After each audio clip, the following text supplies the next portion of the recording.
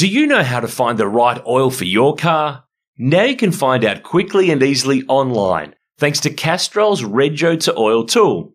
Simply type in your Rego, select your state, and within seconds you'll know the best Castrol products to unlock the edge of performance in your car. So what's your car best suited to? Just search Rego, the number 2, and oil and find out.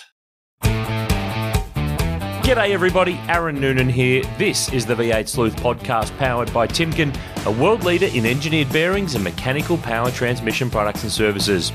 Now my guest this week is a great of the sport. He's in the Hall of Fame, he's a multiple Australian Touring Car champ, Sandown 500 winner, Triple Challenge dominator and gentleman of the sport. Glenn Seton is the guest on the podcast this week, and it's great timing because his new book, Seton, the official racing history of Glenn Seton, is out this week.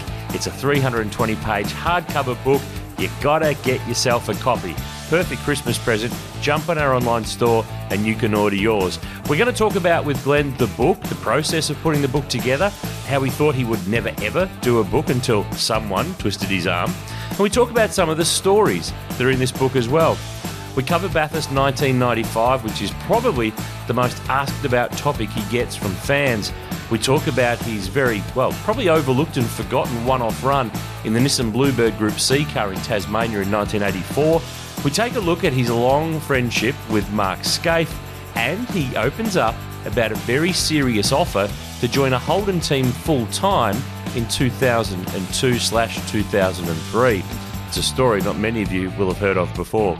So here we go, buckle up, time to start. Glenn Seton on the V8 Sleuth podcast powered by Timken. Well, we've had many people ask, when is Glenn Seton coming on the V8 Sleuth podcast? The answer, right here, right now. Glenn Seton, welcome. It has taken us a little while, but you're here. Welcome along. Yeah, thanks, Aaron. It's good to be on board. And naturally, through the motor racing industry, you're well known for your history. So I imagine you've got a fair bit of history on me today to go through some questions and try and answer them. But because as I've got older, I've lost a lot of memories of the old days. Oh, so funny that. I struggle a bit to find some real answers. Well, but I can make them up. Motorsport's all about making up the right answer, isn't it? Tell them what they want to hear, Glenn. Tell them what they want to hear. Now, you do have one way of remembering some of the stuff that's gone on over your amazing career, because you've put together, and I'll admit I've been involved in this, you've done a book, which, did you ever think that you would ever do a book? No, I didn't really. And the influence from yourself has only sort of brought me out to do it, to be honest, because I would never have done it. I suppose I've been involved in motorsport for so many years, and you just do your job and do what you enjoy and what your hobby and what your passion and also what your profession is, without even thinking about what you've created throughout all those years and what you've done. And you really, I suppose I look at it based on, people don't really want to hear what I've been through and what I've done and how motor racing's been to me and all that sort of stuff, because I suppose I just look at it as it's probably just a boring story, to be honest. But then when I went into it and you pushed me into doing it, to go over the years and to see where I come from years ago as a kid from Moorebank through to where I am today, it was really good to go through, because I forgot about a lot of stuff. Not as in forgot about it subconsciously, but forgot about it as in just day-to-day life of what motor racing did for me and what the family side of it was with in motorsport, naturally being brought up in a motorsport family with my father. It's been really, really good to be able to go back over all that stuff and history and see the photos and bring up a lot of the memories that have gone on throughout my career. For those who've been living under a rock and don't follow our world of V8 Sleuth, this week is an exciting week because it is the launch and the official arrival, dare we say, of Seton. It's the official racing history of Glenn Seton. It's a hardcover book. It's 320 pages. It's not a paperback or with a couple of pictures. This is beautiful paper, hardcover, packed with photos. We have gone right through it from stuff. We even got an old school photo of yours. That's your fault for handing that over. A bunch of young stuff from when you were starting out in karts and racing, family shots, we've really covered the full gamut. Is there anything that you hid from us? Was there any embarrassing photos that you didn't accidentally put in the post to us to scan and put in the book?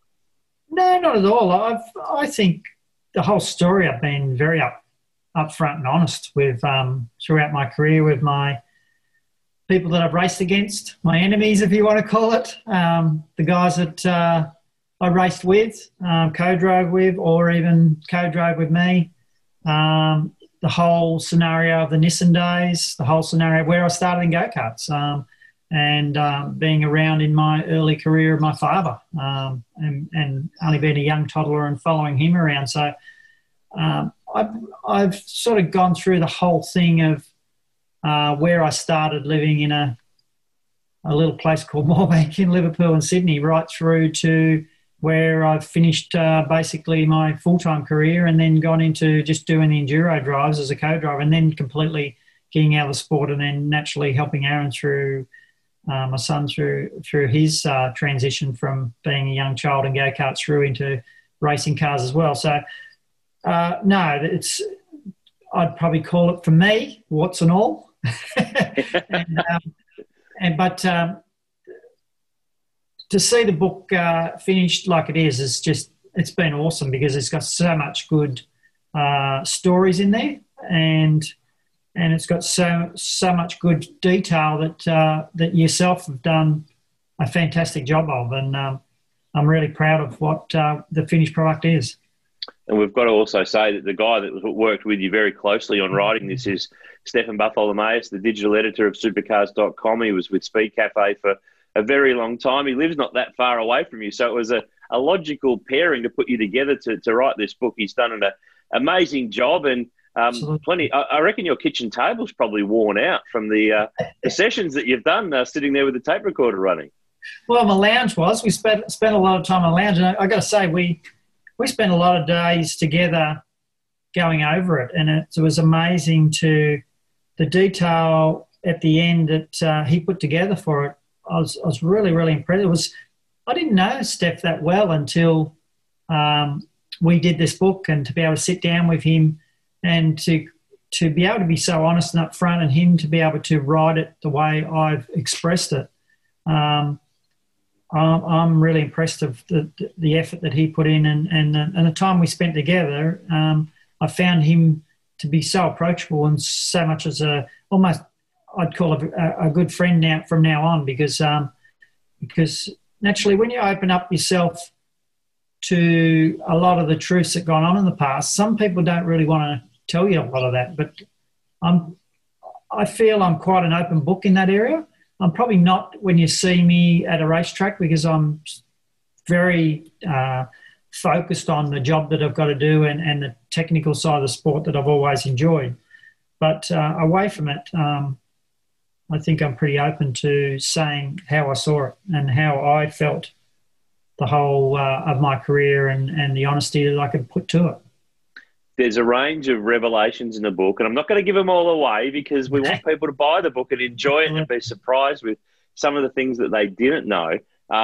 If you want to order a copy, jump on our website. It's bookshop.v8sleuth.com.au. It's a ripper, not just because we're saying it is. I genuinely believe that this is a really good level book that will set a new bar for anyone in motor racing who in Australia is going to put together an autobiography in the future. I think it's a nice blend of coffee table book, but still a very strong narrative that plenty of words and pictures is probably the easiest way to describe it. And it also has the history of all of your race cars from GSR and Ford Tickford Racing. But one of the revelations that you mentioned in the book, and we'll go into a little bit now, that people might not know, there was a discussion in 2002 when you'd gone back to running a single car Glen Seton Racing team, that you could have ended up at Clayton as part of what had been the TWR empire. You had a chat with John Crennan, and there was a very real chance you could have been in the Kmart car that, well, went on to win Bathurst the next 2 years.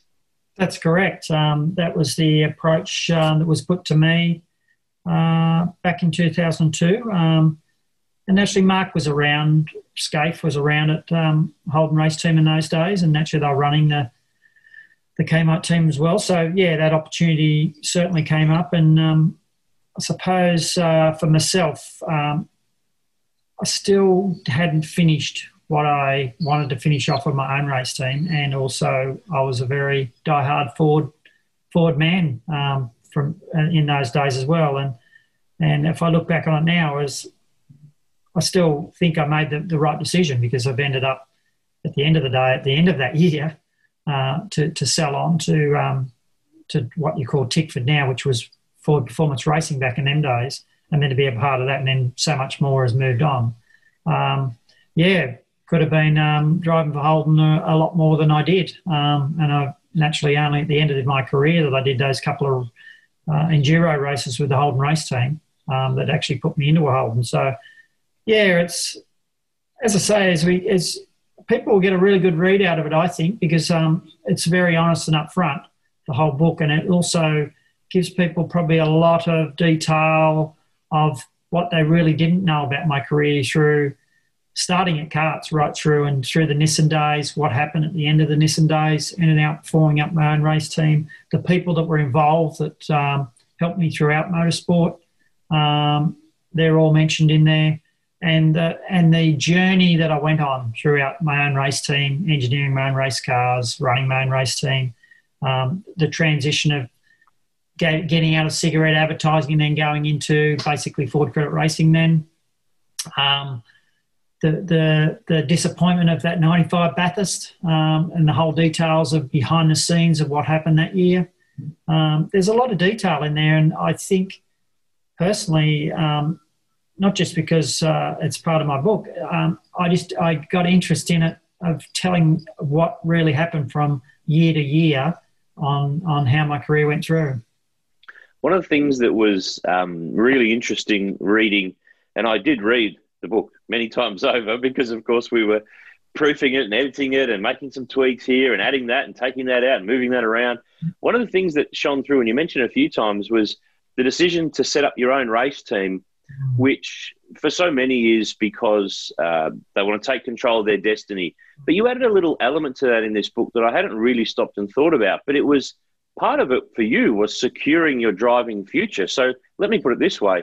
If you didn't create your own team with your dad back in 1989, would your long-term, full-time career not been as long because you were always at the behest of someone else who, sorry, mate, we're out of a deal here. No, we're not going to honour that contract, or no, sponsor's out, or you don't have any skin in the game, so you're the first thing flicked. That really stood out to me as a heavy reason that you probably don't stop and think of as an outsider as to why you went and did your own team. So had you not done that, do you think your career might have been a bit shorter? Oh, there's no doubt. When you look at the history of motorsport, when you can have control of your own destiny and usually run your race team, and if you're smart enough to do the engineering side of it, and like early days when we first set up race team, there wasn't things called engineers in race teams that just focused on setting up people's race cars and things like that. So I had to learn all that myself, and I learned a lot of that through my dad's own racing because he was very hands-on, but then also right through to being with Fred and the feel that I got out of kart racing and all that sort of stuff. So you start to learn a lot of technical stuff. I would never have had the opportunity if I was just a driver for someone to actually have done all that other stuff too, to engineer car design stuff, run a race team, be responsible for employing people and having them coming along and be a part of the race team for success and be a part of that success is quite different when you've got all those responsibilities compared to just being a driver, and you're then at the mercy of a team owner or if you come along and don't work in cognitive with an engineer and he doesn't want to work with you and you don't want to work with him because there is personality conflicts, you want to call it, you can pretty well be out of a race team pretty quick at the end of the year by the owner because he wants to keep the engineer, but the driver's all of a sudden no good. So being able to do the way I did it, exactly right what you said, is probably gave me a lot more longevity in the sport. And it gave me a lot more appreciation of being a part of the motorsport and coming through the three eras of motorsport too. I came through the Group C era, which was up to 84. That's where I basically started my career in 83. So I did Group C. then we went through that era of Group A, which was the 85 right through until 92. I've got to be involved in that, which was a European formula. Then to have the opportunity to be a part of what success we've got now, which is supercars in 93. There's not many that actually have had that opportunity to be able to do that, and also own a race team, engineer a race car, and be a part of all that and have success in it too. So yeah, it's certainly, if we didn't formulate Glenn Seton Racing back in 89, I'm sure my career would have been much shorter than it was. I was going to say too that one of the interesting elements in the way that your career plays out along the journey is the sliding doors moments. What could have been had you done this or not done that? Hand on heart. And I think when people write books, they not only are being honest with the people that are going to read it, they're being honest with themselves. So hand on heart, if we rewound and you had your time again, what would you do differently with running that team? Would you have maybe seeded some more of the managerial stuff earlier on? What were your weaknesses? Hand on heart that you go, yep, that wasn't my bag. I should have got someone else to do that, or I took a bit too long to do this, or you've had time to reflect on it all, particularly doing a book. What's your take on looking back on it all? I'd have to say there's definitely no doubt in areas that I was weak. There's no doubt about that. And if I'd call it the sitting down, needing to write stuff, get programs going, things like that, I probably wasn't skilled enough in those areas to. So I should have brought management in earlier. There's no doubt, because it would have made me as a driver a better driver, that I could focus on the total driving side of it.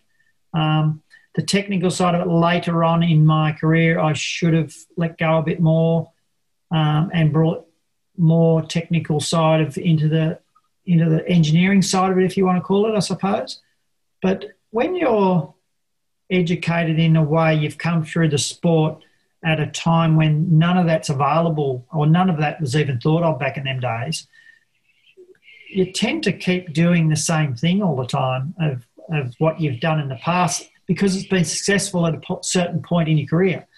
Later on, when it got much more professional and a lot more money involved in the sport that you had to have to run a race team and be competitive, and you had the likes of the Walkinshaw show, once they got their legs going and got their act together, they were they'd had huge amounts of money to spend, because they had very good merchandise as well, which duplicated a lot of funds for their sponsorship as well. So then you're starting to fall behind, because they had those people that had those managerial skills come. And then the technical side of it, they employed people that had very good experiences in race engineering and things like that. So you started to try to do it on a one-person point of view, which I tried to do it on, to having these multiple tiers of management and structures.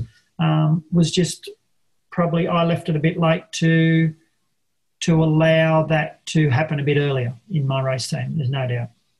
There's plenty more of those details in the book, and we won't go through them all, because otherwise, why would people buy the book if we talk about it all here? There's plenty of those sides of things, but there's two regrets that you've put into this book relating to two people. One's Neil Crompton and one's Owen Kelly. Take me through the two regrets of those two guys. So probably go through Neil first, because he was with us in the Ford Tickford days. Owen came after that. So Neil was a fantastic co-partner in the race team. Naturally, I was in car 5, he was in car 6. He put a hell of a lot of effort into what we were doing. He was such a knowledgeable guy and such a pleasure to work with. He was a fantastic race driver, and I suppose I look at it at the end of 2000, we went our separate ways, and I wish that we could actually have kept that going, because we had some direction because of his input, because of John Matthews come on board as well from PPG at the time, or it was actually Dulux he was working for, and which became PPG. He became on as team manager. He was a fantastic team manager, fantastic people's person, and did a great job for us. And there was a lot of pressures internally from the Ford people to make change. But it was my race team. I should have just stuck to what we were doing. There was a point through 2000 where Neil and I the pressures from everywhere was weighing on both of us. And we struggled a bit there together, but it was one race weekend that sort of come about, and then we sort of were great after that. And I sort of got to the end of that year, and I wish that we could have gone on for another year at least, because I think he was a great asset for us, and he was a great guy and a great race driver, and fantastic as a co-partner to go into a Bathurst or an endurance event with, because he could really lift when the enduros come along, and it was a really good combination. And on the Owen Kelly one, Owen was naturally going to drive with me at Bathurst in 2002. And so we spent, because I phased back to a single car team, and naturally I still had the two cars still sitting there. We actually probably had three then. So we spent a lot of time throughout the year giving Owen as much miles as we could in the car, and we'd just go testing at Winton or a place like that. And we'd take the spare car and Owen would go around and do it. And he did a heap of miles that year, and it was really sad. We got to Bathurst, and on the Thursday night, Owen got really sick with a virus. At the end of the day, we don't know why, but and he could not stop vomiting all the way until Saturday. And it got to a point where we just didn't know if Owen was actually going to be okay for Sunday. So at the same time, naturally, Ford supported Stone Brothers Racing, and that was the year Gardner had the brake failure going up Mountain Straight in practice in David Besnard's car and wrote it off. So they were out of the event. So Besnard was sitting there without a drive for that weekend. And when the Owen got sick happened, and then it was a Saturday morning, he was still sick on Saturday morning.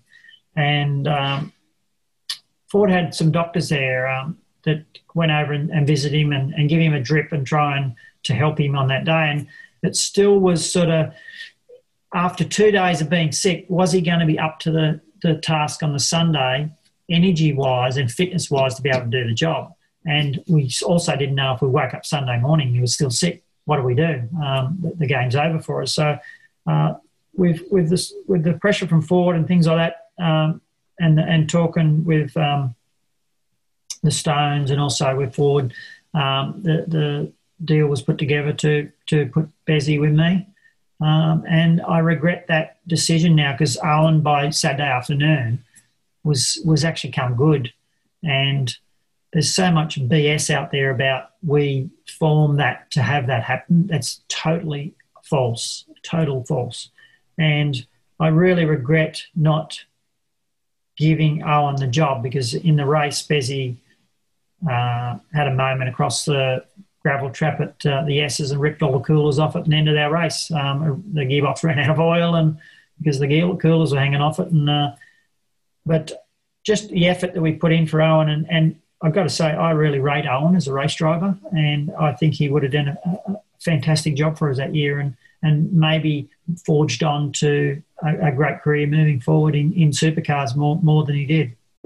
Every lap in under a minute means every second matters. Bosch Power Tools Perth Super Sprint, May 17 to 19. Book now at Ticketek. Supercars, unforgettable. Let's talk about some of the success. The 2 Australian Touring Car Championships are covered in detail in the book. There's a beautiful double-page spread photo that is probably the rarest photo ever. It's the one photo of Glenn Seton doing a burnout, post-championship, 1997. Is it true that that's the one event that you actually had a car where you were ready to do that burnout in case you won the championship, that you had it all set up, good to go? Absolutely. We put a line locker tap in the brakes, so I could actually lock off the back brakes and do the burnout, because it was sort of, I suppose, a pretty special year, that one, because we were such a small little team, scaled back from what we were back in the cigarette days. and we were a very small number of people our pace throughout the year and our results were pretty good. I made a stuff up at Lakeside in one of the rounds where I was leading the race. We had a reasonable amount of points gap in the championship, and it was Bowie. I won the first race. The second race, Bowie was right behind me, who was the challenger in the championship. And I got up out of the Hungary at Lakeside going towards the top of the hill, and I actually missed my brake. My foot got caught under the brake pedal and missed the brake pedal and ended up straight over into the fence. So that put a lot of pressure on for the rest of the year, points-wise.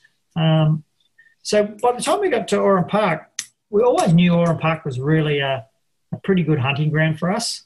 And I was really determined to go there and win that championship. And to put the brake valve in there was just a confidence boost of, yep, we're going there to win, and this is what I'm going to do at the end. Is because we're sponsored by Bridgestone, we had to make the tyre smoke, make it all the highlight. And it's quite a memorable moment. And I suppose the year before, Lowndesy did it with HRT. I think it was the year before. Well, he did, but he stole Brock's car because his own car had broken in the last race, so he pinched 05 and lit it up. Yeah. So that sort of started that sort of let's do the burnout thing at the end of championships. And I'll certainly set up for it that year. It just doesn't mesh your personality with Burnout King. I'm not sure it goes together, mate, but it was a good burnout. You got to be proud of it. Oh, super proud of the burnout because you couldn't actually see the car in the middle of the smoke that was coming out of it. That's how much smoke was putting off. But I suppose I have a lot of sympathy mechanically for cars, and I just see burnouts and sitting on rev limiters and tearing up tyres and things like that isn't very sympathetic to race cars. You can always tell an owner-driver from just a driver. It's very simple. Yes, and had to pay the bills. So exactly. But that year it didn't matter. Yeah, when you win the championship, you can let your hair down just a little bit, One of the things that we unearthed for this book, which I'd never really seen too many of these before, photos of you racing the Bluebird. You were the last guy to race the Group C I'll spit that out. The Group C Bluebird. It's hard to say fast. But everyone connects George Fury to that car, Freddie Gibson, Gary Scott. But you were the last one to drive it at Baskerville in Tassie in 84. That's correct. Naturally, I drove for Nissan that year in 84 at Bathurst with Christine Gibson in the Nissan Exa, which they call the electric rat.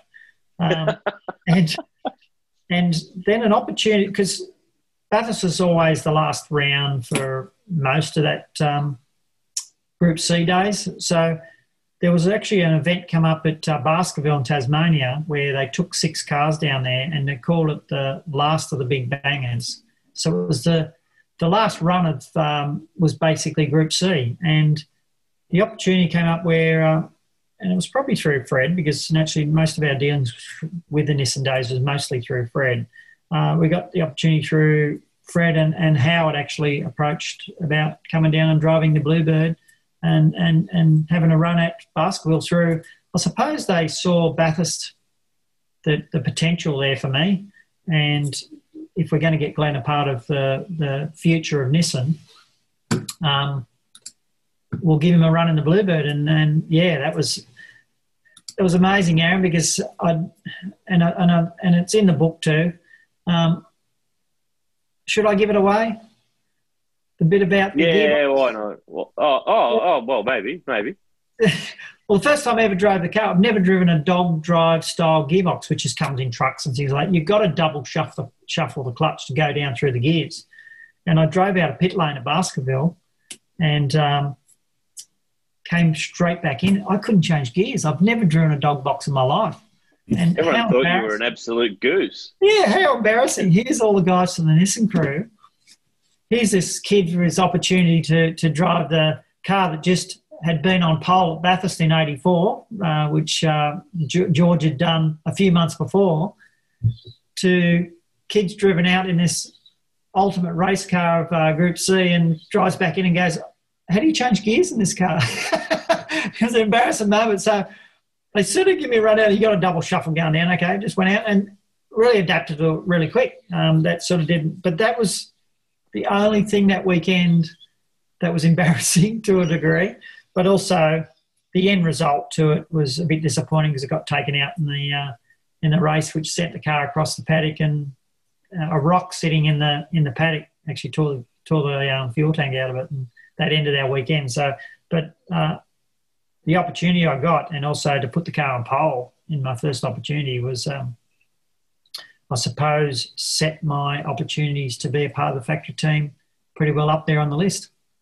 Yeah, I think a lot of people probably didn't know or forgot that you were the last Bluebird pilot. They remember the Skylines that you drove, the DR30s and the HR31s for a period there before you departed the Nissan team. So there's some great shots, including some colour photos that we'd never seen before that we managed to secure to stick in the book. Something we did secure is a bloke who at the moment, and this is a fluke, he's got a book out at the same time. Is it just how it meant to be in life that Scaife and Seton do books in the same month? It's amazing, isn't it? He's written the foreword for your book. Who would have thought these two kids who were banging around in carts and backyard cars and stuff in the back blocks of Oran Park have ended up with the careers you've had, and then they wheel out a book each without knowing each other's doing one in the same week? Crazy.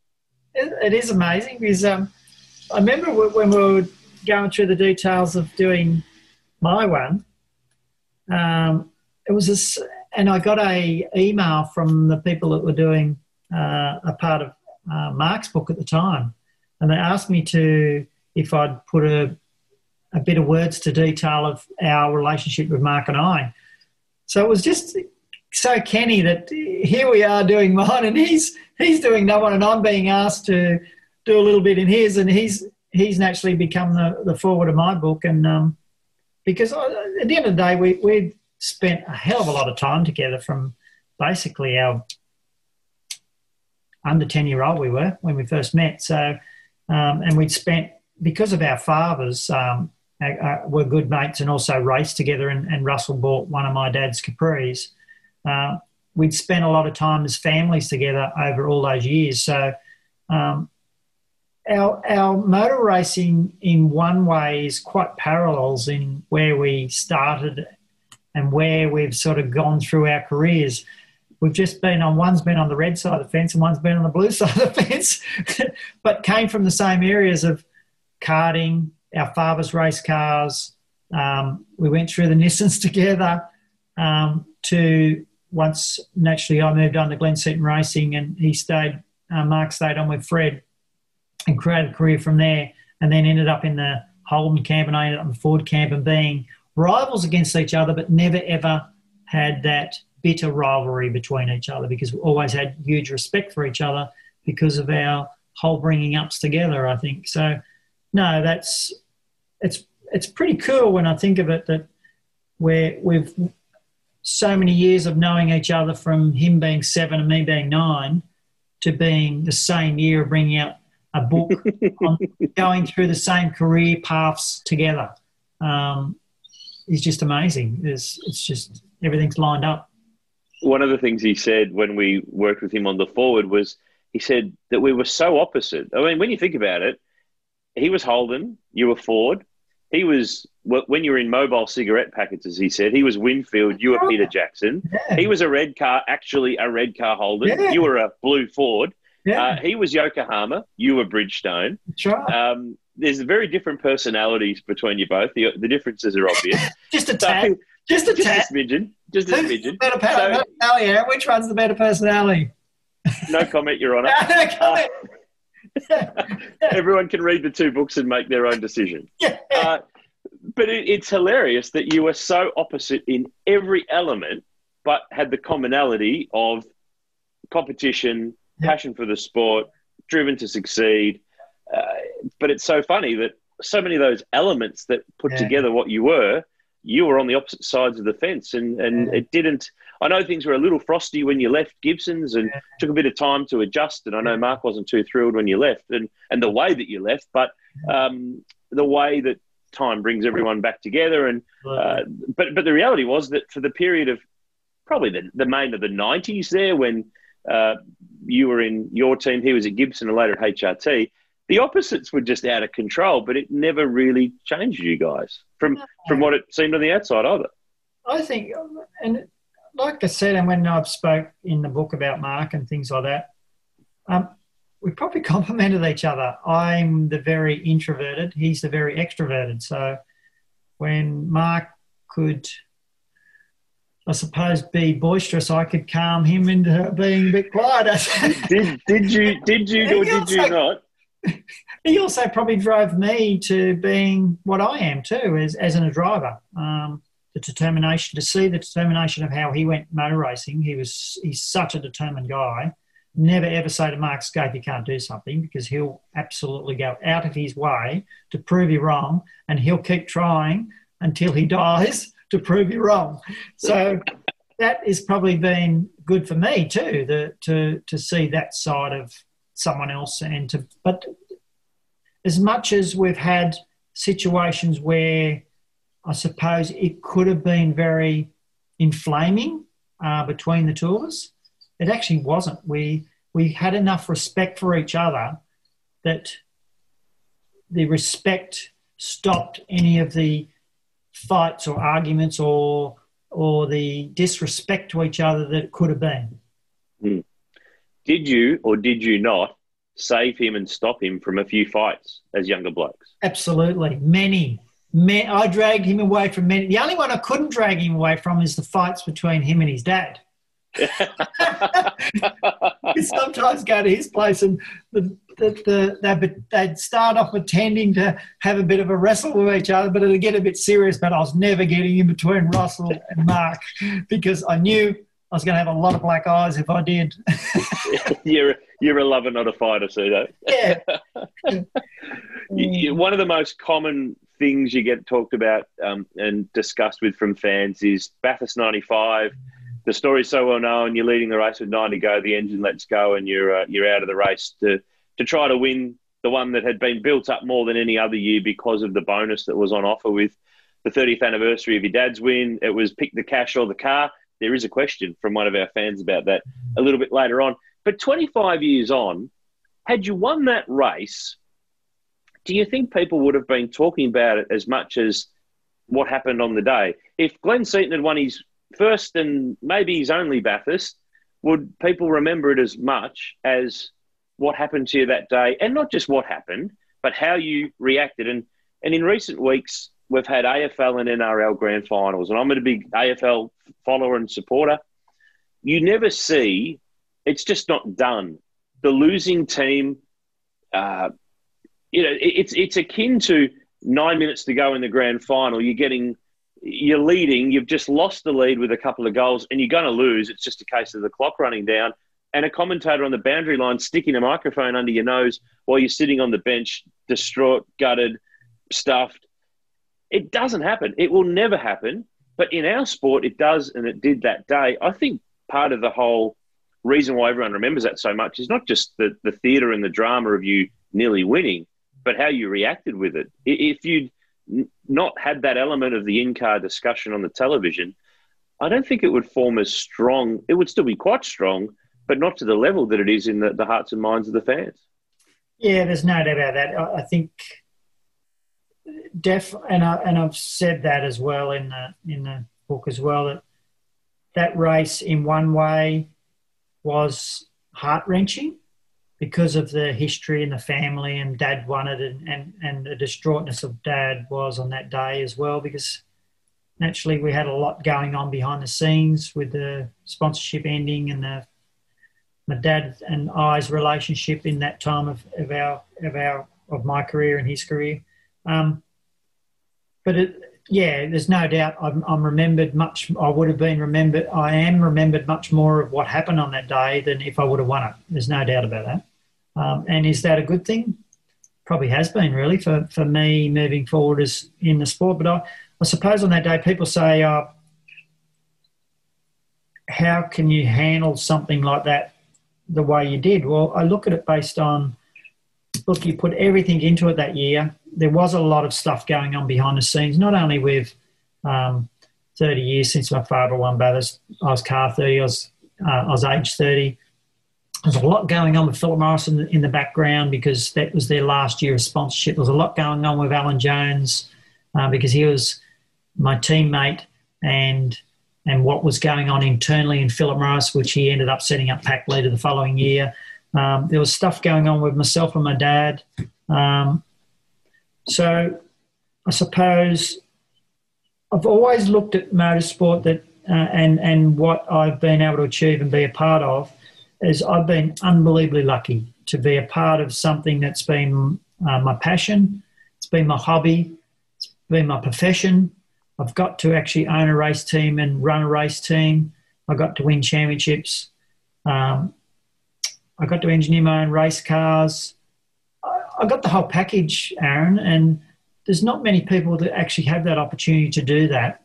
And I look at how lucky I've been, and also even on that day to even get to the point of being 9 laps from the end, leading that big race. I knew, take the mechanical side of it out of, I knew I did the best that I could on that day.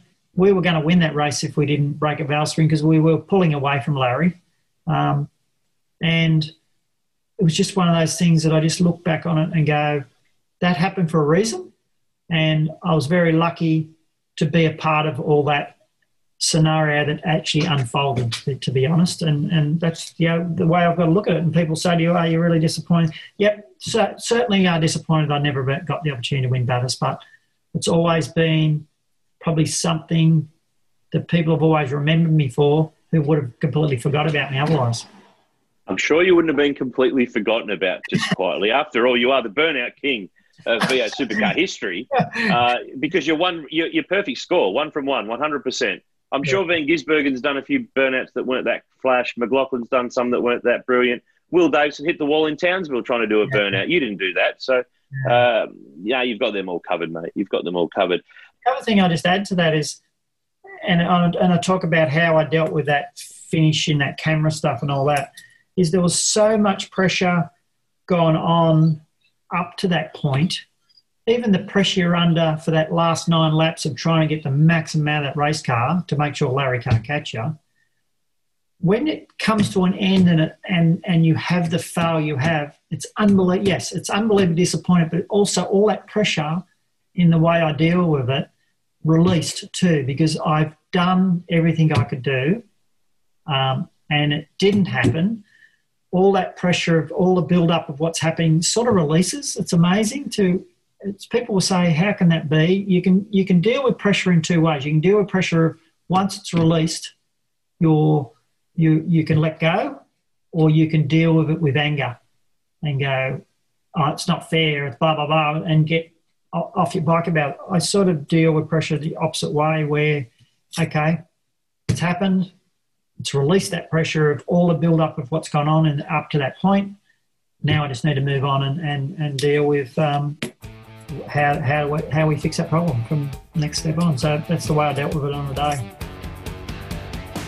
We'll get back to the podcast in just a moment, but I wanted to quickly tell you about our good friends at Timken, a world leader in engineered bearings and mechanical power transmission products and services.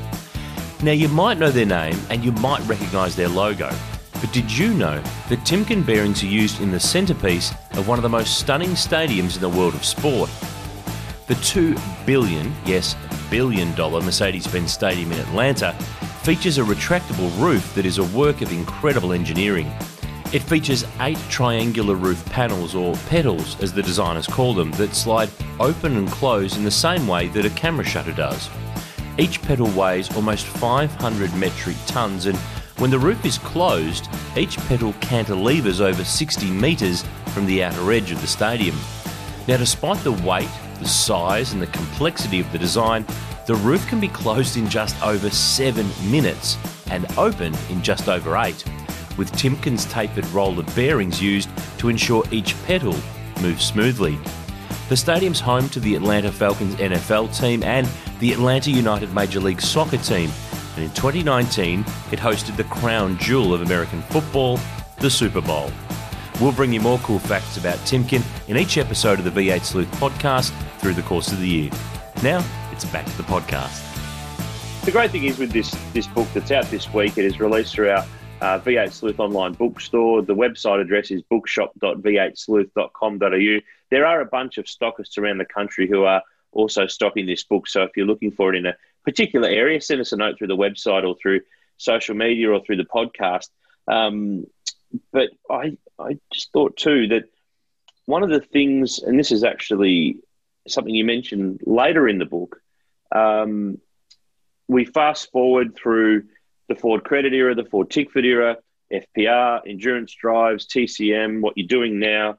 But one of the things that you mentioned at the end of this book, and I really wanted to ask you about this, there was a really nice way that you've put a full stop on this. And part of it was that you'd be pretty inclined to go and become a bit of a caravanner, go on a bit of a wander around the country. I'm not calling it a Seton tour, but that you'd be quite happy to just park up, wander down the local pub, take in a bit of live music and have a meal or two and just wander around and see a bit of this great country of ours. So that leads me to two important questions, Glenn Seton. What music are you into and what's your drink of choice? Well, the drink of choice is a hard one. I'll tell you why, because all my motor racing career I didn't drink except for if we had a success at a championship or a race, I'd have a beer or two. I'd still say today, if anything I'm going to drink is probably a beer. The old 150 lashes at the moment, I don't actually mind sometimes occasionally. So that's pretty good. Music-wise, I love the Coldplays. I love all the old stuff of also the Cold Chisel stuff because that was all my childhood stuff was Cold Chisel, Aussie Crawl. I love Fleetwood Mac, all that sort of music, that early day stuff, what I call early day stuff. So, yeah, I'm not so much more into the late model stuff except for the Coldplays and Ed Sheeran. I love the Ed Sheeran stuff. That style of music is what I love, and I love to get to. If get to some of these venues and just sit down, have a beer and just listen to some music, it's pretty cool these days. Have you got a caravan or are you in the market to buy one? I'm sure some of our listeners have caravan dealerships and the like. I am. I'm in the market to buy one. Wow. I smell a deal to be done here. You know anyone else? JK were one of my sponsors. They were back in the FTR days. FTR days, yep. So JK are looking for a bit. The only way to go. That was the tagline, wasn't it? That's it. Yeah. Isn't it funny how they built our merchandise van actually? JK. Advertising jingles stay in your mind, don't they? They work. Absolutely. Hey, Glenn, I'm going to hit you with something that we hit all of our guests with. It doesn't hurt too much, I promise. The National Motor Racing Museum Couch Racer Questions, the National Motor Racing Museum at Mount Panorama. Sadly, this year was closed during race week for the Bathurst 1000, but it is back open now. Check out the museum's Bathurst website for their opening details, but they're open pretty much every day except Tuesdays. So if you're in the area, pop in and see that they're constantly changing what cars are on display. I know over time, the 65 winning Cortina of your dad has spent a lot of time up there on display. And some of your various cars over the years have been in and out of that place. We probably need to put together a Seton exhibition, don't you reckon? A yellow Capri and a Ford Credit Falcon and a bit of that stuff would be good. I'm trying to get my dad has still got the yellow Capri. So he's said he's given it to me when he passed away, but he's actually talking about giving it to me a bit earlier. So my plan is, or this is the plan at the moment, is we're going to try and get that between now and Christmas back up in Queensland because he's got it down at Foster where he comes from now. And I want to do a bit of resto on it, but not actually do any of the resto that takes away the originality of it, just to get it going mechanically. And I want to get it out there and do some of these Group C races and get Aaron in it too. So then we got the 3 generations through it. So, that car would look good up there at Bathurst, sitting in that museum. Yeah. There's a lot of history in that because of father and son, and it's the first car I ever drove at Bathurst, which is a real highlight. We might see if the Pulsar X is available to be parked up there as well. Absolutely. Every exhibition needs an electric rat. The first question of our Couch Racer Questions, Glenn, comes from Justin Olden. He asks, was John Bowe your most intense rival? He says that he never heard you say anything negative about another driver until Bathurst 95 when you and JB came together just out of the cutting. Now, I'm sure you did say something negative about a driver before 1995 in your life. It's just that no one heard it. I didn't say anything negative about John, because all I said on the TV coverage was, this is the words I said, I expect that from Dick and John when they'd got on, interviewed before, they came to me in the in-car and said, naturally, give me a serve for serving up John, I suppose you'd call it. But I just said, well, look, Mark, I'd expect that from John and Dick, and left it at that. So, no, publicly I don't think I'm sort of, I don't know, I just don't think there's a need for that publicly to come out and bag people, to be honest. Behind the scenes, it's probably a bit different. Yeah. Say it to their face. If you're going to say it to them, that's right. So was Bowie your most intense rival, do you think? Definitely Bowie and Scafie and Bowie, yeah. Where they were very good and clever was mechanically, technically. They knew what they needed from their car, and they could deliver that to their people that were working on the car, what changes they needed and what they needed to go faster. So they were probably the two, well, they were the only two that I ever was when I was around that actually I see had that skill, and they were the ones that gave me the most challenges for sure. Stephen Brennan's got the next question.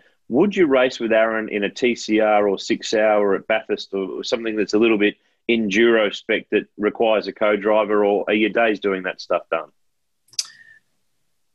It's a really hard one to answer, because I'd like to, it'd be where I'd need to do some laps to see if I feel comfortable that I'll be up to speed. If I hopped into something like that, I would want to know that I could at least do half a job to make it not be the drag on Aaron, to be honest. So, yeah, I would never say no, but I would certainly want to do a test day in a car to make sure that I'm going to be up to scratch. But Bathurst is different, because I seem to have a really good feel at Bathurst to be able to drive anything and sort of fall into the comfort zone pretty quickly there. So it probably Bathurst would. The only thing is, I haven't driven front-wheel drives for many years if it was a TCR, but if they put a Trans Am race on there, enduro race, look out. I'd think about that. I reckon that'd be awesome to have the Trans Am cars in the same race as the TCR cars at the festival at the end of next year, doing the endurance as well. I reckon that'd be fantastic for the class. It's a cost-effective class for everybody to be able to go racing, and I have spoke to category manager about that and see if that is an opportunity. But that would be, I think, would be great for the class and great for that event as well to have those cars in there, because they sound good, they look fat, they go well, and it'd be good for both. Okay, sounds good. Julian Cooper's question: How much plastic did you consume driving your race car? Always chewing on the straw. Well, it hasn't caught up to me yet in my older days, but I'm sure at some stage I probably got plastic poisoning, because I have no idea what quality of that tube that I was chewing on, to be honest. It would have just come from somewhere like a Bunnings or a Mitre 10 or something like that, because the Mitre 10 were around then. Well, I hope Larko wasn't involved in that. Yeah, it's probably totally toxic. But I never noticed I was doing it. That's the stupid thing about it, until I got to the end of the day, or got to go to the next race meeting, I had to cut the end off the tube every race meeting I went to, because I chewed it up that much that it needed chopping off. So, but yeah, I suppose it was one of those things that I got bored while I was driving, so I was chewing on the straw. In the enduro days, did you have two straws, or did Crompton or Richo or any of those blokes, they had to put up with your straw? No, we had two straws, because they always specified to have their own. After seeing me chewing on the end of the plastic, and half the time I'd probably chewed it that much that it closed it off and they couldn't get any fluid anyway. It was probably in their contracts for signing up the job with your team. Section 6, paragraph 5, will not use Seto's drink straw. Fair call. Reedy's question, Glenn, where do you see the future direction of supercars? Is the less aero Gen 3 the answer, or do you think it needs to go further? I think it needs to go further. It needs to go further on cost. I see the new Gen 3, only what I read, where they're going to save all this money from existing cars and change as little as they are, I don't know how you're going to do it. But, yes, I definitely think less aero is definitely the way to go, because it'll make – what you need to make basically, you need to make in aerodynamic area, you need to make that the car behind is never at a disadvantage. And anytime you have a front undertrain in front of a car, particularly what they've got, which produce a reasonable amount of downforce, it's not a lot in numbers, but it's a lot in a sedan car situation. So as soon as when you've got aero and you get up behind someone and there's no air passing under your undertrain anymore, you don't have the suction to pull the nose down, which gives you front grip through high-speed corners. So the bloke behind has lost that good air. So what happens is basically they have lift and the bloke in front still has downforce, so he's always going to carry corner speed faster. So you're never going to get an exit speed unless you've got a mechanical advantage over the guy in front to be able to come off the corner, in a high-speed corner, and be able to get alongside him to pass him at the next corner. So, yes, definitely aero stuff, and I think the front they need to reduce. And I think they need to look more into actually realistically making these cars cheaper to build. Like I see some of the rules that they're having a certain part of a controlled chassis, which they have now, but teams can still put them together. Why? Like at the end of the day, why shouldn't it just coming from one source, that chassis? It'll save having all the labour to put it together. It'll save a team to team having a different chassis in the way they weld it or the way they put the roll cage in 1 inch further forward or 1 inch further back, all that sort of stuff. And it'll just make it cheaper, because if one source could actually produce all the chassis, they're going to be cheaper, because they produce more together, will make a cheaper product. So I only hope that the engine side of it is, the engine side of it, even back when we were running them, was too expensive, to be honest, back in the 90s. Like they were $120,000 engine back in the early 90s, or the 90s when we were starting. By the time you buy the parts, you do the ports, the CNC, you've got to buy all the good bits, all this, good cranks, rods, pistons, all that sort of stuff. You don't get much change out of $100,000, and then you do your injection, like the fuel injection on top of them are all handmade by each individual team, most of them. So then you've got all that side of it. So you need to make that side of it. And to only get 4,000 Ks before you got to rebuild them, it's crazy for a $120,000 engine, $150,000 now. So there's all those areas that someone needs to be able to go, and it probably needs to be taken out, to be honest, it needs to be taken out of the hands of the teams, because there's a vested interest there and they don't want to get rid of half the stuff they got. I'm not saying get rid of all the stuff they got. What I'm saying is bring someone in that goes, well, you don't really need that, you don't really need that, you don't really need that, and make it more cost effective. And the other thing is the existing cars, to maintain them, the amount of people you need, because there's so maintenance-orientated cars to work on now, you've got to employ a lot of people to go motor racing. That's the big cost. Like you look at most of these now, they've got 45 to 50 people, like, to run 2 race cars. It's crazy. In Australia, you've got 25 million population. It's not like we're in America where you got 300 plus population, and your avenue to draw money is a much bigger pool. You've only got a little market here. Do you like the general concept, though, that, of course, sadly, Holden is gone, but that they're going to put a Camaro in there? It brings us back to the Jane and Moffat days of the early 70s with Camaro and Mustang. Do you think that's the right way to go in terms of what we can have on the platform racing against one another? It makes sense to have a GM car out there. Definitely. I think that's a good thing to have Mustang and Camaro there, but also you can't just, I don't think today, have a series of just a Camaro and a Mustang now. Still need to have the avenue where other manufacturers can literally come in and be a part of it, but at the end of the day, they also need to be able to come in and be a part of it and be competitive too, where we haven't really seen that. Okay, if you use Nissan, for example, where they came in to try and be a part of it, the cars were never really competitive. They were always up against it. You're always going to have this situation where others' influences in the sport will stop others reaching the top. Yeah, it's been going on for years. It ain't going to change anytime soon. Yeah. No one's going to give anyone a free kick. It's called politics, Aaron. It's called politics. You loved politics, didn't you? You were just you were a politician. You were a beast. Shit, yeah. Hey, another question here from Jared Minogue. He says, is there any truth to a story that he's heard about your engine for Bathurst in that 95 year being the number 13, which is so unlucky for so many people, but it being swapped from your car and ended up in Alan Jones's car because you were superstitious about number 13? Is that right, or is there a little bit, is that around the other way? What's the truth of the story there? 13 was definitely the engine that meant to go in my car. And yes, I don't like 13. And it ended up in Alan's car, yes, that's correct. And that's the engine that finished second in the race in his car? Correct. Oh. Superstition gets Seton. So there is a reasonable amount of truth in that. Okay, interesting. Brett Ebb.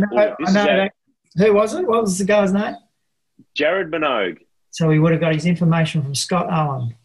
Ah, right. Okay. The engine man, Scotty Owen. The infamous Scotty Owen, who features in plenty of stories, not in the book, in the Glenn Seton racing era, that's for sure. I couldn't put any of these stories in it because it'll end up being a rated R book.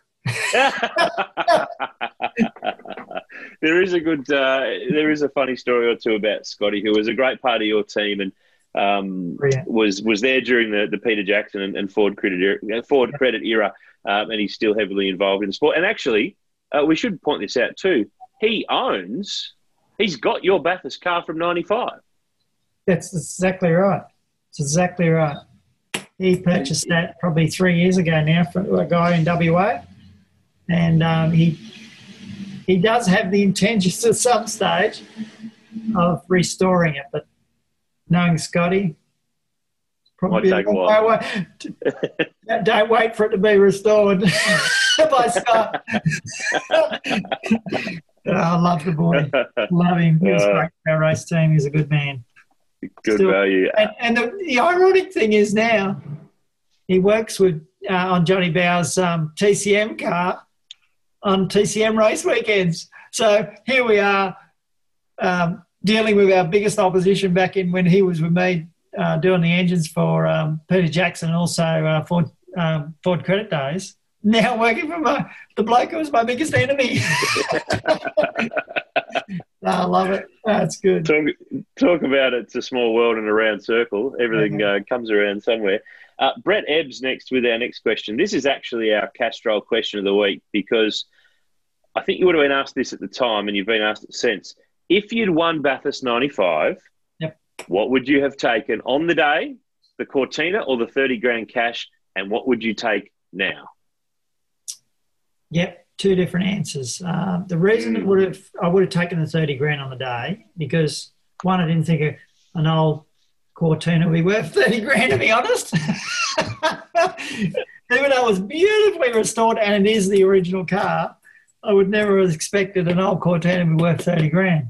But two is I needed the 30 grand to keep surviving because naturally that was the end of the cigarette era and I didn't know what was happening the following year. So every bit of 30 grand we could have gave us a better opportunity to be on the grid the following year. So no, but today I would have definitely, if you can always have a crystal ball, you'd have the Cortina today because it'd be worth 30 grand every day of the week because it's got some history in it.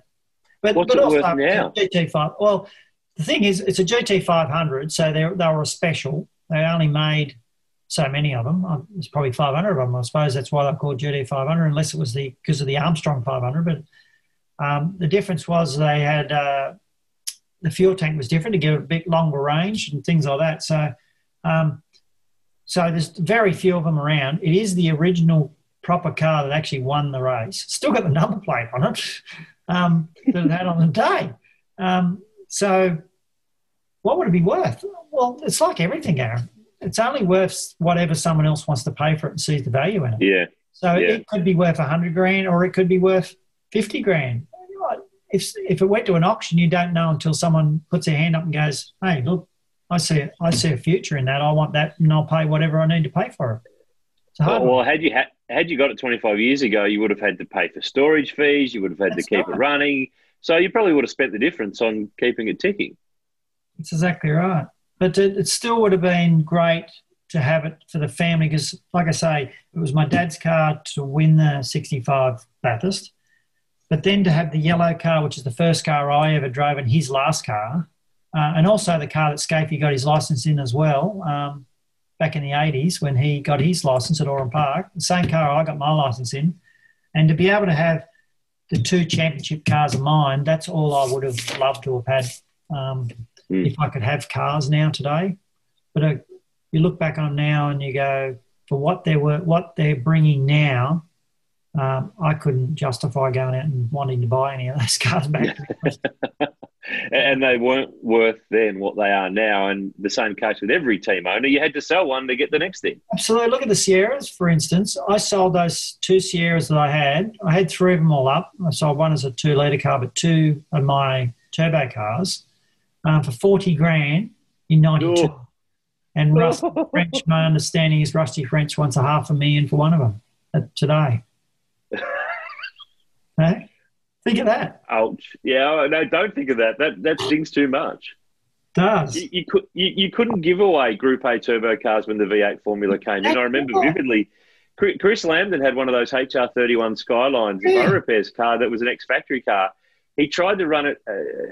He couldn't sell it as a Group A car because he couldn't race it anywhere. I think he raced it in sports sedans once. Took the turbo off it and tried to flog it as a 2-litre touring car, which you managed to do with one of yours. Still couldn't flog it. And I think he ended up selling it for like 30-odd grand, and he winced some years later when it was going on the historic market for 200 and something. So, if only we'd known. But, yeah, great question from Brett Ebb. That's our question of the week, thanks to Castrol, because Castrol is more than oil. It's liquid engineering. They provide the oils, the fluids and the lubricants for today and the future for every driver, every rider and every industry. And you can follow Castrol on Facebook to stay across the latest in motorsport, exclusive comps and much, much more. Michael Lever, this is a good question, but I reckon I know the answer. Who's the one driver you wish you had the chance to share a car with? Oh, Scapey. No doubt, because of our past of bringing up from 7 and 9-year-olds through our dad's racing career and sort of going on the same career path, if you want to call it, in karts and then into cars and then being a part of Nissan and then later on in life getting the opportunity to drive, not with Mark, but in the team of the Holden Racing team, which was naturally through Mark that come about. That would have been great to him and I to be able to team up together if we could have. Well, he tried to get away from you, though. He pulled an appendix operation to get out of being in the garage with you the first time. Exactly right. That was bizarre. Like, it's just come on so quick. And that was that week of Sandown that just all of a sudden happened. And at the time we were trying to work out who to team up with me because Nathan Pretty moved over with Todd because Todd and Mark were going to drive together anyway. And then who they could put with me. And I said, Jimmy, can we get Jimmy? Because Jimmy drove the year before, and but we couldn't coax Jimmy out of retirement. He said, no, I've had enough. I've decided I'm not going to race one again. And then we ended up getting Tony Longhurst down, and that was all done the day before the first practice session. It was bizarre. And it's funny, a guy you would have never thought you'd team up with, given you raced against one of the for so many years. Your dad was building engines for him for a time. He was in the BMWs when you were in the Nissans and then the Sierras, and then he was a Ford guy for a bit. He was a B&H Commodore bloke. So it was a very, very unlikely one-off weekend where you two got together in Scapey's car. Exactly right. Liam Briggs has got a question here, Glenn. Why did you change? And this is actually covered in the book. Why did you change to number 5 from number 30? Well, the 30 thing was always only because of the cigarette packet from the Peter Jackson days. And so we carried on with that because of the Philip Morris connection. And naturally they wanted to sort of have some sort of association with the Peter Jackson and the 30 cigarettes. And that's why I was 15 in the Nissan days, because they started making 15 packs back in the early 80s. And then the reason I went to 5 is because 5 was always my favourite number. And Brock had 05 all those years. And so 5 was out of play because of Brock with the 05. And then when Peter retired, I just inquired about if 5 was available then, and it came up, and that's when I went. So I've always wanted to run my favourite number, which was number 5, and that's the reason I transferred over to number 5. And the number 5 continues because, of course, you sold the team to FPR, it became Tickford Racing, and it's still with them today. And the other thing with the 5 is my date of birth is the 5th of the 5th, 1965. I'm just missing one 5 there. I've got a lot of 5s on my birthday, which makes number 5. And I've always, my dad early in his career used to run a Tirana and used to have a fancy 5 on it. Always used to love that fancy 5 number. And always, as a kid, sort of bedded in my brain. And that probably was what made me have 5 as a favourite number, was because of having that on the side of his car look really good. I'd be worried if your birthday was 5 of the 5, 55, because we would have instantly added 10 years to your age. So it would have made you 38 instead of 28. Couple more questions. Miles Healy, I've always wondered with the drivers who drove for cigarette brands, did you ever smoke, or did it convince you to even try it? Never ever smoked. I think that's the great irony with all this cigarette advertising. And as a young kid growing up, I've never smoked, but I watched you race Peter Jackson and Scafie in Winfield and Brock in Marlborough, and never swayed me. Never ever. I've as a kid got drunk one night and had a drag and made me sick as a dog. So I never ever touched it again. So no, I never. I suppose when you're if you're very dedicated to fitness, health, and your sport as a profession, those things are you shy away from a lot, because you just see the impact on that cigarettes, what they're going to do. But then I look at Johnny Bow. He used to smoke all the time.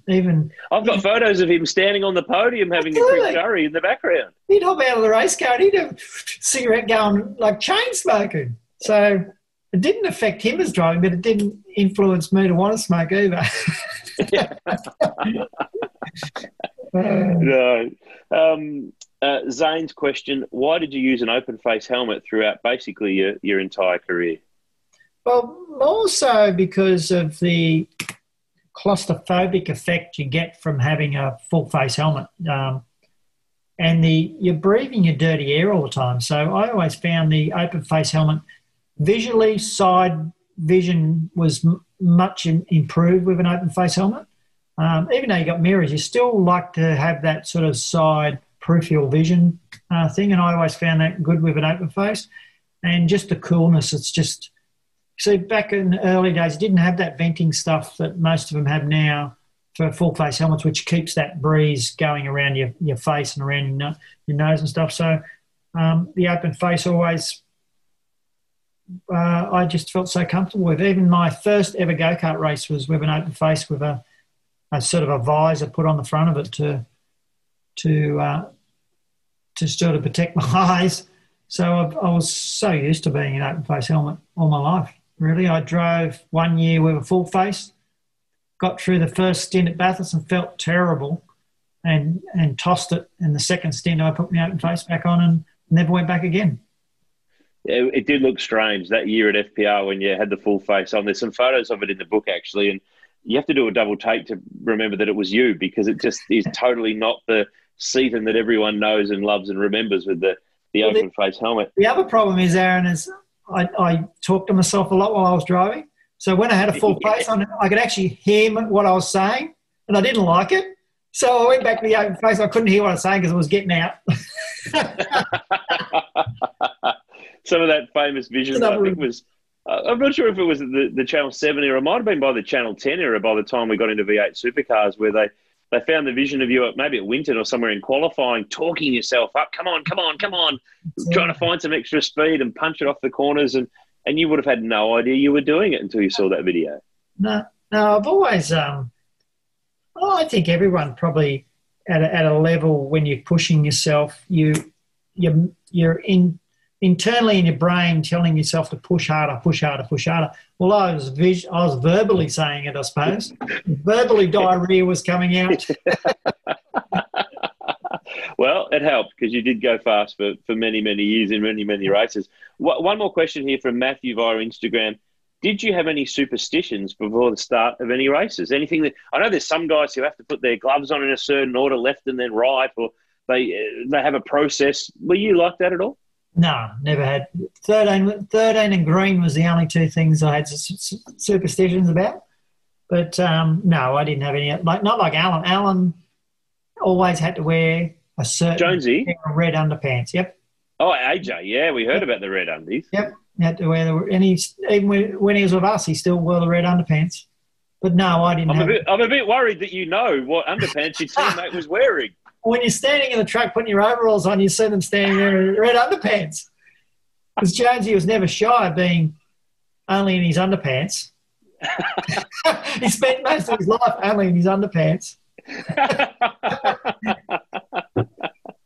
I think that's another quick thing to touch on too, is that there's some Ripper AJ stories in the book, but was it the day that he belted an official, allegedly, or I'll just add that in there just in case, but it was the best he ever drove for you. He got so fired up that he went out there and smashed the field. Absolutely, he won. He won that weekend, won that race on the Sunday. And, that was an official was giving him a hard time when he was coming in and he gave him a touch-up.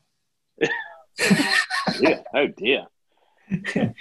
So, certainly when Alan was really wanting to have a go, he was exceptionally good driver. He was exceptionally good driver regardless, but he'd also have his on days and his off days, which I think sort of at the end of the Formula One thing when he got out of the sort of the Williams era, I think he'd sort of got to the point where he'd had enough of doing that and couldn't have those on days all the time, and then went back later, which if you look back on it now, he probably would have been handy to stay another year because he would have won the World Championship the following year, which Keke Rosberg, I think, won it that year when he took over from Alan. Yeah. So maybe those off days were because the red undies were in the wash. Maybe. But he actually, you wouldn't believe it. This was the red undies thing went back to Formula One days, and the red undies he used to wear back then cut a piece off and sew it onto the next pair. So that the undies from those days were actually a piece off them. This is the first time our podcast has ever gone into driver's undie land, that's for sure. That's superstition, isn't it, when you take the material from the original ones. That's bringing it a long way down the line. That's what that is. That's hey, if it mentally makes you feel that you're going to get a result from doing that, why does it matter? Go for it. I reckon go for it. Whatever works. Yeah. Absolutely. That's the end of the questions. We had a pile more, but we can't get through them all. So thank you to everyone for sending them through to our National Motor Racing Museum Couch Racer questions. We also, now you, my friend, twice topped the top 10 shootout at Mount Panorama. 94, 96, when you famously forgot something very important to do up your helmet, Glenn. But point of the matter is that the top 10 shootout is something that you were very good at over the years. And on the podcast, we do the Motofocus Top 10 Shootout, which is brought to you by our mates at Motofocus, who are the home of quality scale models. They stock all the big brands and much, much more. Motofocus.com.au, or you can go and visit them. They're up in your Sunshine State there in Queensland, Unit 9, number 1, Stockwell Place in Archerfield, Queensland. I reckon there's a few Glen Seton model cars, by the way, that are probably in stock there from over the years. But the top 10 shootout is basically our fancy form of word association. I've got a list of names and things. You tell me the first word that comes to mind, and you can't repeat and use the same word for multiple people if you can get away with it. Sound okay? Okay. You're nodding, but you're not sure where this is going. No, go on. Far away. All right. What's the word that springs to mind when I say Alan Jones? Funny. I was going. Don't say undies. I probably should have said that too. Mark Scaife. What was the word I said before? Determined. Good word. Peter Brock. Flamboyant. DR30 Skyline.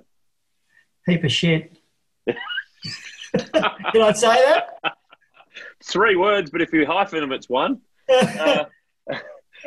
We only want one word? Well, I think you could probably keep the tradition from Thomas Meserer's podcast from a few weeks ago alive. Shitbox was his term for so many cars he's driven. Shitbox, yeah. So you can use that. You can borrow that from Thomas. A guy who we haven't spoken about, but he's covered in depth in the book, Ken Potter, the former Philip Morris executive who worked with Tiga for many years. He's no longer with us, sadly, but a huge part of your career and your racing life. What's the word that springs to mind to describe him? My father figure. Yeah, great. Great word. Perfect word. There's plenty more about KP in the book. Neil Crompton. I've got to justify one for Neil because he's good in so many areas. To put one word to him is very difficult. So a workaholic. Okay, actually, yes. Workaholic. Yes. He is a Good workaholic. word. He is. I can vouch for that one, for sure. Gold Coast Indy. Car destroyer. It is a car destroyer regardless if you hit the fence or not. It's expensive, no matter whether you win or lose. John Bow. One of my hardest opposition in my career that I raced against. You'd say it's hard? Hard is the word, you reckon? Hard, yeah. One of my hardest. Yep. Mike Raymond. I would say one word a word that comes up for Mike Raymond when you hear him is the father of Australian motorsport. Nice. And to round off, Bathurst. Inspirational. Oh, I like it. Nice. Well, you've survived the Motor Focus Top 10 shootout, Glenn. I don't think you took any wheels off or banged any fenders on the guard rails on the way around. So you've done better than some of our previous guests who really struggled, but you nailed it. Well bowled. Well bowled. Yeah. Hey, thanks again, mate. We really appreciate the time to sit down and chat. There's plenty more that we could go through we could probably fill 25 episodes of our podcast, but the reality is that the new book is out this week. Yep. It is Seton, the official racing history of Glenn Seton, 320 pages, hardcover. It includes the car histories of all of your team's cars from the Glenn Seton Racing and Ford Tickford Racing eras, piles of previously unpublished photos, great insights and stories that are way deeper and longer that we can go into on this particular podcast. Mate, it's a real credit to you for not just what the book has become, but what your career has been, and we look forward to seeing what's ahead for you in the future. And if anyone sees you at a caravan park, shout you a 150 lashes and crank the Fleetwood back. They'll be my friend forever. You're an easy friend. One beer and your mates. Good deal. Seton, thanks again. Great to chat. Thank you. Oh, how good was that? Glenn Seton in great form on the Zoom call when I caught up with him very recently for our latest edition of the V8 Sleuth podcast. Of course, the book, we mentioned it through the pod. Jump on the website to order your copy now. Great Christmas present. If you're a Ford fan, Seton fan, motorsport fan, or you just like a really good read, this is a book for you. Jump on the website, bookshop.v8sleuth.com.au. And when you're in the online store, you'll know that we've also got some signed Glenn Seton posters of some of his iconic race cars. There's the 1990 Sandown 500 winning Sierra, the 1993 championship winning Peter Jackson Falcon EB, and his two Bathurst pole-sitting cars from 94 and 96. There's a poster for each. They're all signed by Glenn. We've only printed 100 of each of those posters signed by Glenn. So if you're buying the book, you may as well buy some posters as well to put on the man cave or to frame and put on your wall. It's a really cool thing, and there's not many of them around. Thanks again, everybody, for listening to the podcast. We've been overwhelmed with response in the last few weeks about the Mark Scaife episode, the Thomas Meserer podcast. That one has really struck a chord with so many people. Thanks for all your feedback. Keep it coming. Keep the reviews coming. Give us the 5 stars and tell all your mates about the V8 Sleuth podcast too. Subscribe to our newsletter through our website, v8sleuth.com.au. And of course, you can follow us on Facebook, Instagram and Twitter, where we're really active as well. In the meantime, we're done for this episode of the V8 Sleuth podcast. Great to catch up with Glenn Seton. We'll have plenty more in the weeks ahead to round out 2020. In the meantime, I'm Aaron Noonan. This is the V8 Sleuth podcast, powered by Timken. See you later.